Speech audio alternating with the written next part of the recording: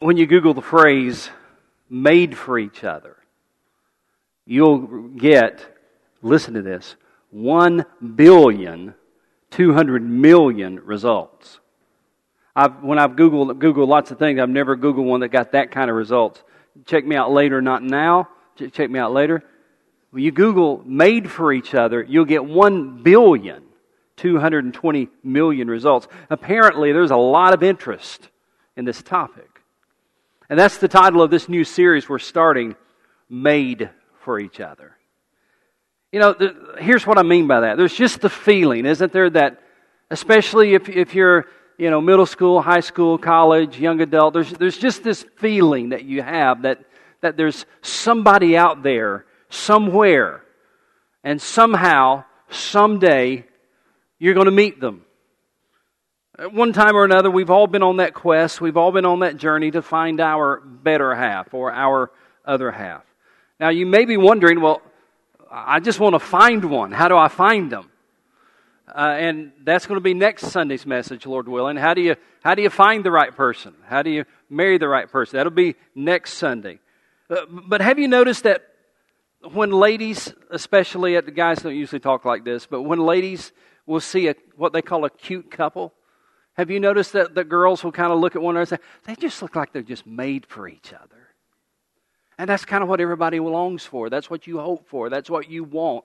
You want to find that person you were made for. Now, I've got to confess to you, I genuinely feel that way about my wife, Lisa. We're not just compatible. It's more than that. And we're not just in love. It's deeper than that. I mean, we were made for each other. I hope that's the way you feel about your spouse. But that's the way I feel about Lisa. I mean, it boggles my mind that I could find somebody, just anybody, who would be a match for me like Lisa is. She's just such a perfect match. And she puts up with an awful lot. But where does this idea come from? Where do you get the idea that there is somebody else out there, that there somewhere, somehow, someday, someone will show up? Where do we get this idea that there's somebody that's the other half? And we're on this pursuit, we're on this journey looking for the other half. Where does that come from? Believe it or not, it comes straight from Scripture. It comes from the Bible, especially from a story in Genesis chapter 2. Would you open God's Word with me to Genesis chapter 2?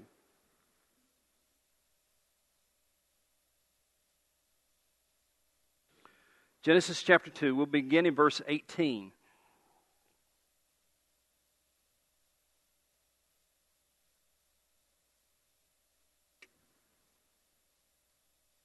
Now what we're going to do, I'm going to read the text, and then I'm just going to walk through the text with you, verse by verse.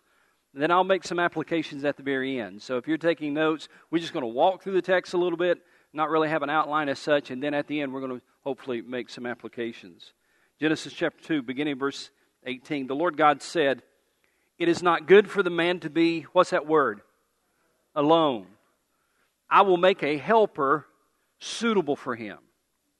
Now the Lord God had formed out of the ground all the beasts of the field and all the birds of the air, and He brought them to the man to see what he would name them, and whatever the man called each living creature, that was its name. So the man gave names to all the livestock, the birds of the air, and all the beasts of the field. But for Adam, no suitable helper was found. So the Lord God caused the man to fall into a deep sleep, and while he was sleeping, He took one of the man's ribs and closed up the place with flesh. Then the Lord God made a woman from the rib He had taken out of the man and brought her to the man. And the man said, "This is now bone of my bones, flesh of my flesh. She shall be called woman, for she was taken out of man." Key verse, verse 24. This is the verse we're building towards. "For this reason, a man will leave his father and mother, be united to his wife, and they will become one flesh. The man and his wife were both naked, and they felt no shame." Now, when you read in verse 18 through 25, you'll come across something that you don't see anywhere else in the Bible if you start in Genesis 1 and start reading through the Bible. For the first time in the Bible, in verses 18 through 25, God said for the first time that there was something that was not good. Now, 4 times prior to this, God expressed His approval at what He had done. In Genesis chapter 1, verse 12, verse 18, verse 21, and verse 31, God looked at what He had done in creation and expressed His approval 4 times. But in chapter 2, verse 18, for the first time in the Bible, God looked at what He had done and something was not good.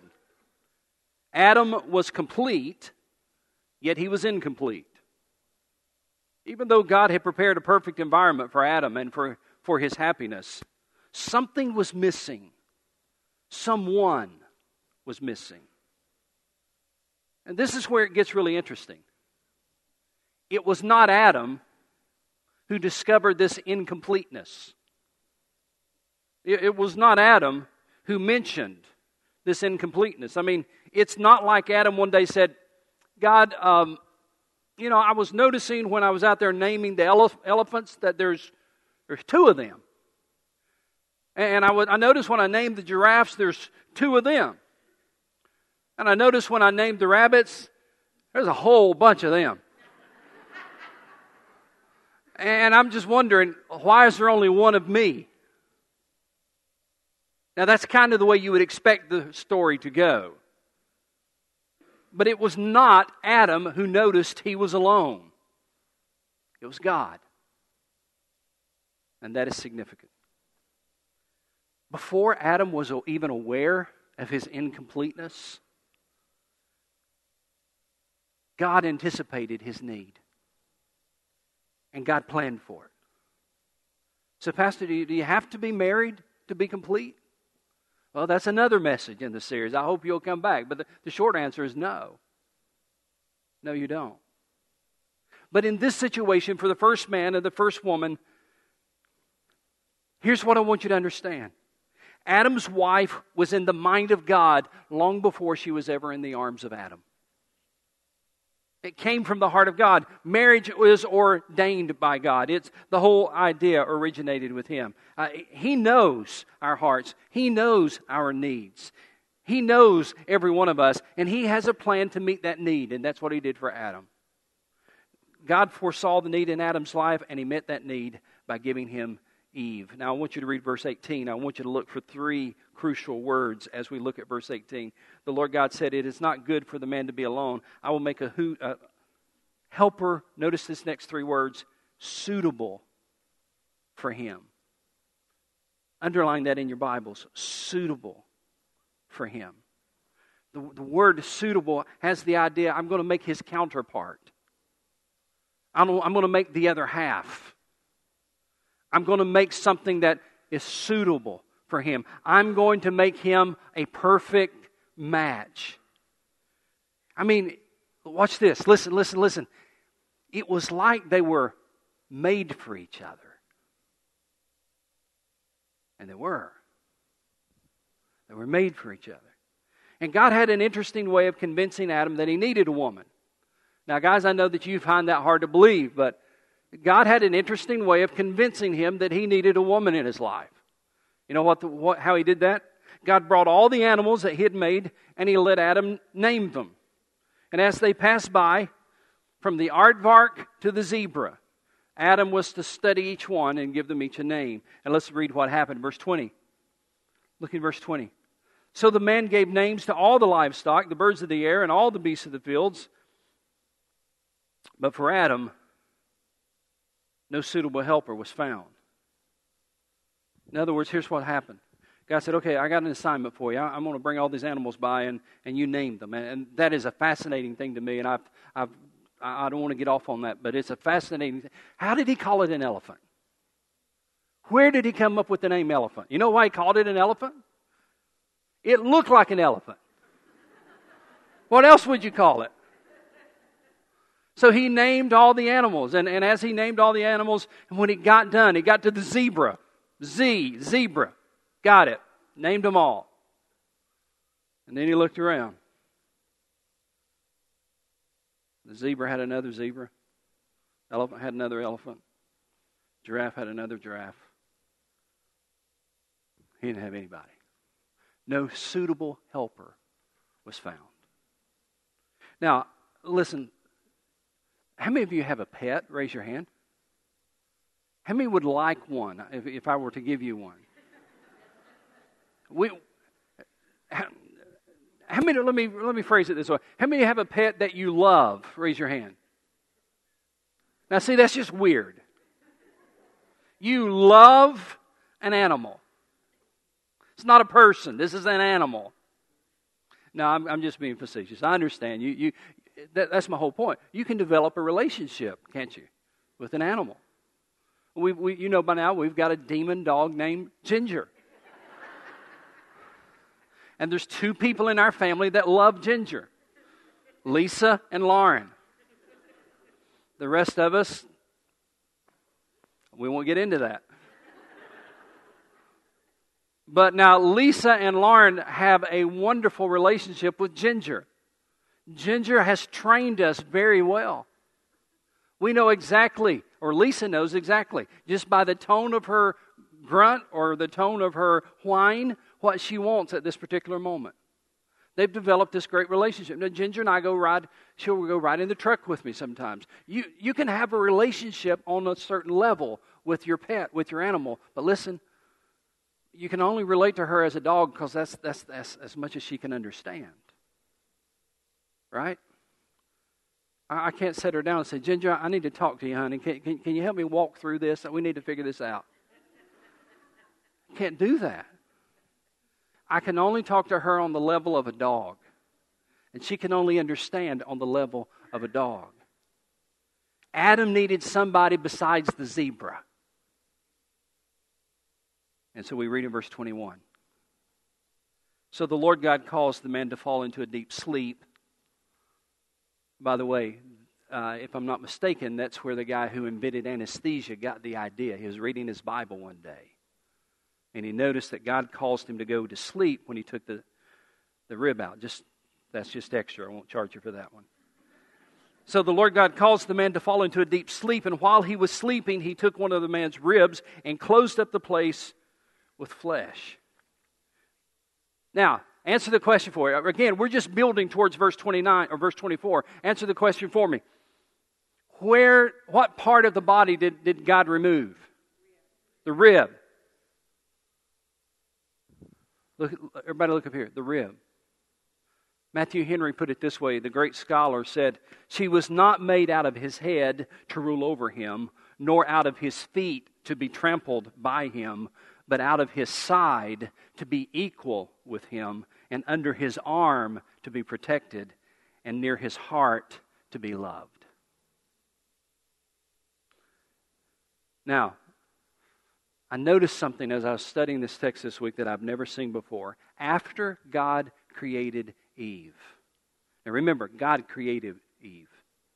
God kind of said, this is Shorter's translation. God said, I'll be right back. He got the rib, I'll be right back. And He created Eve. What I had never noticed before is what I read in verse 22. It says in verse 22 that after God created Eve, He gave Eve away. He brought her to Adam. If I can put it in current day terminology, He walked Eve down the aisle for this first marriage. Look, it's right there in verse 22. Look what it says. I'd never seen this before.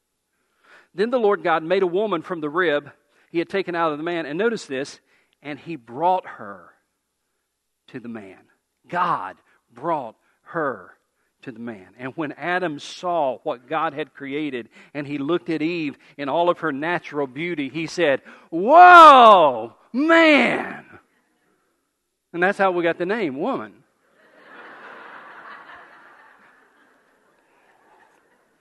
It was something like that.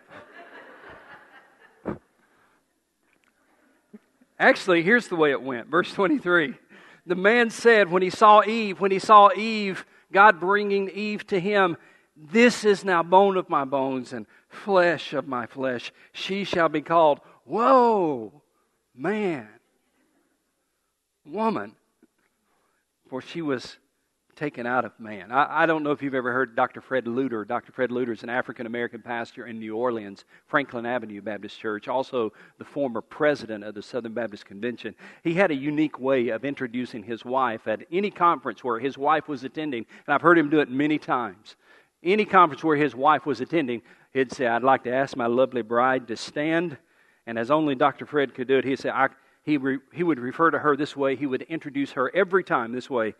He said that she is the love of my life, the apple of my eye, my prime rib, and my good thing. Guys, I hope you can refer to your wife that way, that she is the love of your life, she's the apple of your eye, she's your prime rib, and your good thing. Verse 24, we come finally to the key verse. Verse 24. In fact, if you have the NIV translation, would you read this verse out loud with me? Verse 24. For this reason, a man will leave his father and mother and be united to his wife, and they will become one flesh. Now, before I get off studying this one verse, let me just make one statement that I feel like I need to make. No matter what the courts declare or what society may permit, God's plan is and always has been one man married to one woman to become one flesh for a lifetime. But now I want you to look at verse 24. And there's two words there that are significant that I want us to deal with. It says, and they, the two of them, Adam and Eve, the two of them will become one flesh. God said that marriage results in a oneness. Two becoming one. Now, I wish I could fully explain that to you. I wish I could fully expound upon all of that. But I do know this. This verse was so important and so unique and so powerful that one day Jesus himself quoted this verse. In fact, he did it on two different occasions. There was one time, for example, in Matthew 19:5. Go ahead and put something there in Genesis 2. We'll be back there. And go to Matthew 19:5. There was a day in Matthew 19:5 when some people came asking Jesus about marriage and about divorce. And it's interesting how Jesus responded to this question about marriage and divorce. Here's what he said, Matthew 19. Let's start at verse 3. Some Pharisees came to him to test him, and they asked him, "Is it lawful for a man to divorce his wife for any and every reason?" Verse 4. "Haven't you read," he replied, this is Jesus speaking. "Haven't you read," he replied, "that at the beginning the Creator made them male and female, and said," and here he quotes Genesis, and said, "For this reason a man will leave his father and mother and be united to his wife, and the two will become one flesh." Haven't you read that? Jesus was like, come on guys, you've read the Bible, you've read Genesis. Don't you remember what it says in the very first book in the Bible? You want to know about marriage and divorce, but good night, let's just go to the first book of the Bible. Let's go to the first chapters of the Bible. Haven't you read that? Haven't you read that the Creator brought the two together and they become one flesh? And then in verse 6, he adds something. In addition to what he quoted from Genesis in verse 6, he says, so they are no longer two, but one. That's additional information that's not in Genesis. Additional commentary. So they are no longer two, but one. Jesus said there is a oneness that occurs when a man and a woman marry. What does that oneness mean? What does that oneness look like? Well, it's kind of like these scissors. You don't usually think of them as two, you usually think of them as one. But how do we refer to this? What is this? Somebody tell me, what is this? This is what? A pair of scissors. We understand that it's two, but it's really one. It's a pair of scissors. It's two, but we think of them as one. Now, there was a time when this pair of scissors was one. There was a time when they were separate.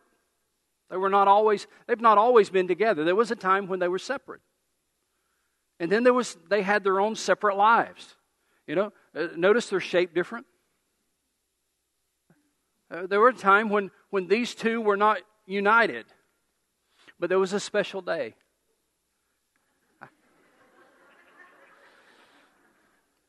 There was a special day in China when these two became united. And once they became united, they became one.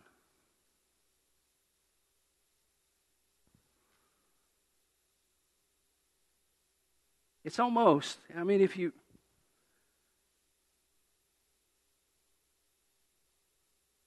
do that, it's almost as if they were made for each other.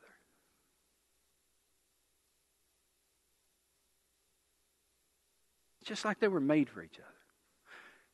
Could it be that there was a designer? Could it be that there was a designer that took the two and made them for each other and made one?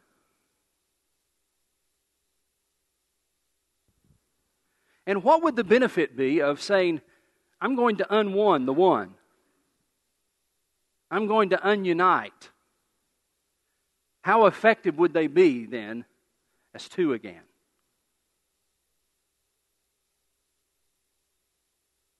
Jesus said in verse 6, the second half of verse 6, therefore, what God has joined together, let man not separate. Now we're about to get real personal, and I understand that.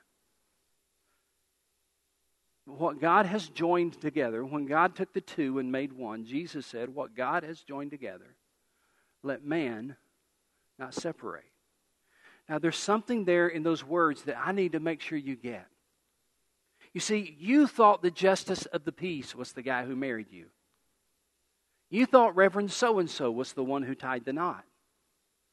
They were just standing in for God. Listen, I don't know how many people I've married over the years, but I think it's been hundreds. And for a long time, for 19 years now, I've stood just about at this spot right here. And I've got to see what you never get to see. I've got to see the faces of this beautiful bride and this handsome groom and the faces that are just lit up. All you see is the back of their head. I get to see their faces as they become one. And there's that special moment when I look into their faces. And right here's one I did not too long ago, right back here. And aren't they just made for each other? And they were standing right here in front of me. And I said something like this: from this day forward, I now pronounce you husband and wife. But listen, I can't unite anybody. God does that. I'm just a spokesman. And that's why it says in verse 6, therefore, what God has joined together, let man not separate. Now, so what does that mean for you and your marriage? Go back to Genesis 2 now. Genesis 2:24.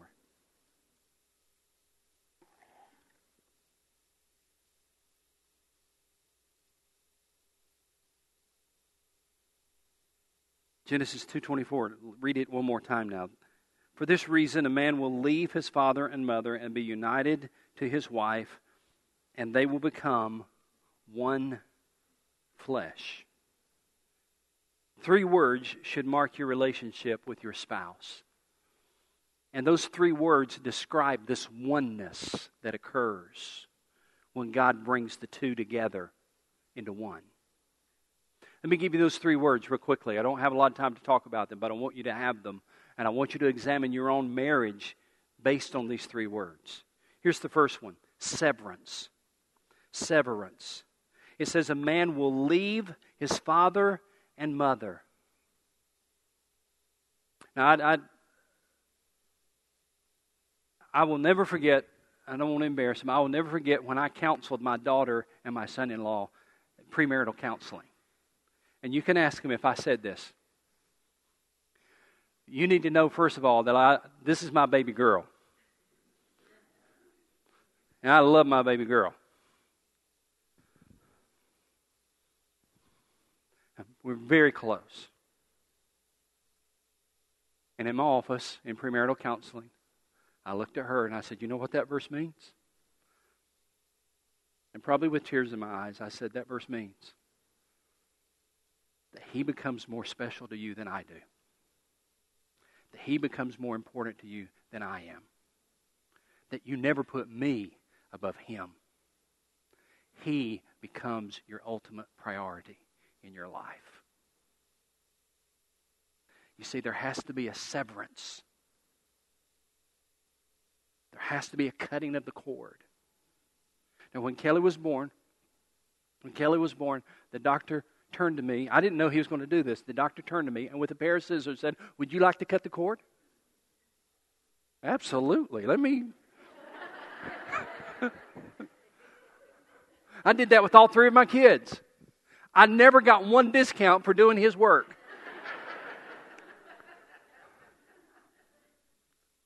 But just as surely as there was this physical severance between the baby and their mother, there also has to be that same severance in your marriage.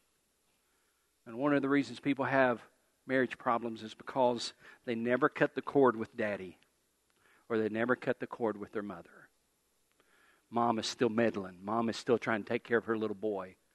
Mom is still trying to make sure that the wife does what mom wants him to do. There has to be a severance. Here's the second word. I don't have time to dig into that much. The second word is permanence. Permanence. It says you will leave father and mother and be united to his wife. You know what that word permanent means? Permanence implies it's not going to be so long as we both shall love, but rather so long as we both shall live. Permanence. Because this is not something that man has brought together. This is something God has brought together. And what God has brought together, let no man pull apart. The third word is intimacy. Intimacy. They will become, the Bible says, one flesh. And you have a unique relationship you don't have with anyone else on the planet. And everyone else that I counsel, I always tell them this. I did it for Emily and for Eric and for everybody else I've done in premarital counseling. I said, you know what that verse means? That verse means there should never, ever, ever be anybody closer to you than your spouse. You should never get closer to anybody physically than you do to your spouse. You should never get closer to anybody emotionally than you do your spouse. That your spouse becomes your number one priority because there is a oneness there you do not have with anybody else. Intimacy. It's an intimate relationship that you don't have with anybody else on the planet. Now, here's the reason I told you those three words. Listen carefully. In 29 years of pastoring, here's what I've discovered. Most marriage problems, are you listening? Most marriage problems are the result of a breakdown in one of those three areas. It doesn't matter what the problem is. The problem might be that there's financial struggles and you're arguing about finances all the time. The problem might be sexual in nature. The problem might be that he or she had an affair. The problem might be that you can't trust that he or she is lying. It doesn't matter what the problem is. If you really boil it down, it usually follows in one of these three categories. There's a breakdown somewhere in one of these three areas. There's not the oneness there needs to be. So my question for you is this. When you think about your own marriage, do you feel the oneness there? Sometimes people will say, you know why we got a divorce? We got a divorce because we drifted apart. You know what that says to me? We did not guard the oneness. We did not treasure the oneness. We did not maintain the oneness. Oneness requires three things. I want to give it to you real quick. Oneness, first of all, requires selflessness. Selflessness. Without oneness, we look only at ourselves and we become very selfish. I've seen so many marriages have problems and some end in divorce because people are just stinking selfish. They want their way. They want what's best for them. They're not thinking about the oneness. They're not thinking about what's best for the marriage. They're thinking about what's best for them. You need to think in terms of the oneness. Oneness requires selflessness. What's best for our marriage? Number two, oneness requires forgiveness. Because I can tell you this, you might think they're perfect on the wedding day. You will soon find out they're not. You are married to an imperfect person, right? Right? Everybody except Lisa, right? You're married to an imperfect person.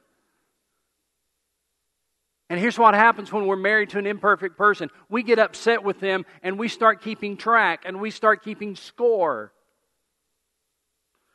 But when our goal is oneness, we'll be quick to forgive. Number three, oneness also requires love and respect. I'll give you this briefly. It may be a sermon later on, but here's the thing that every man wants. And it's not what you think it is. Every man wants respect.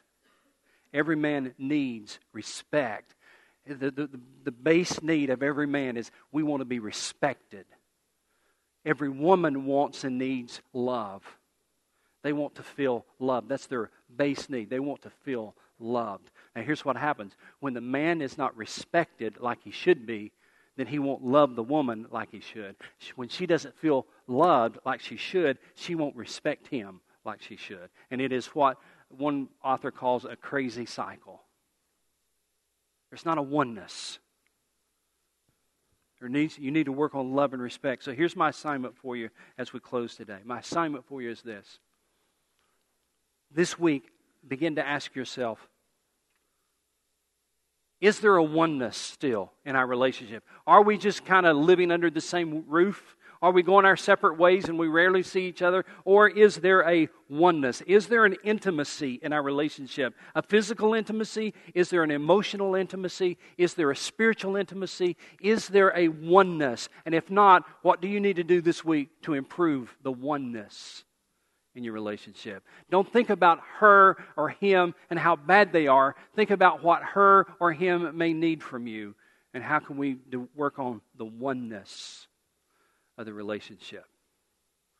Then you might need to get in the Word. Read what Jesus said. What God has put together, let no man separate. And don't go running to a lawyer. Go running to Jesus. Go running to Jesus. Let me pray for you.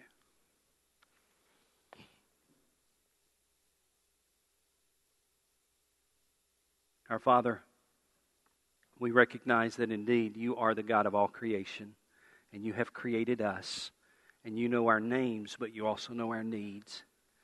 And I pray, God, for any marriages in this auditorium today, any husband, any wife, I pray, Father, that if anyone is here and they're struggling in this area, that by your word you would give them counsel, and by your word you would give them direction, and by your word you would give them the faith to work on the oneness that you created.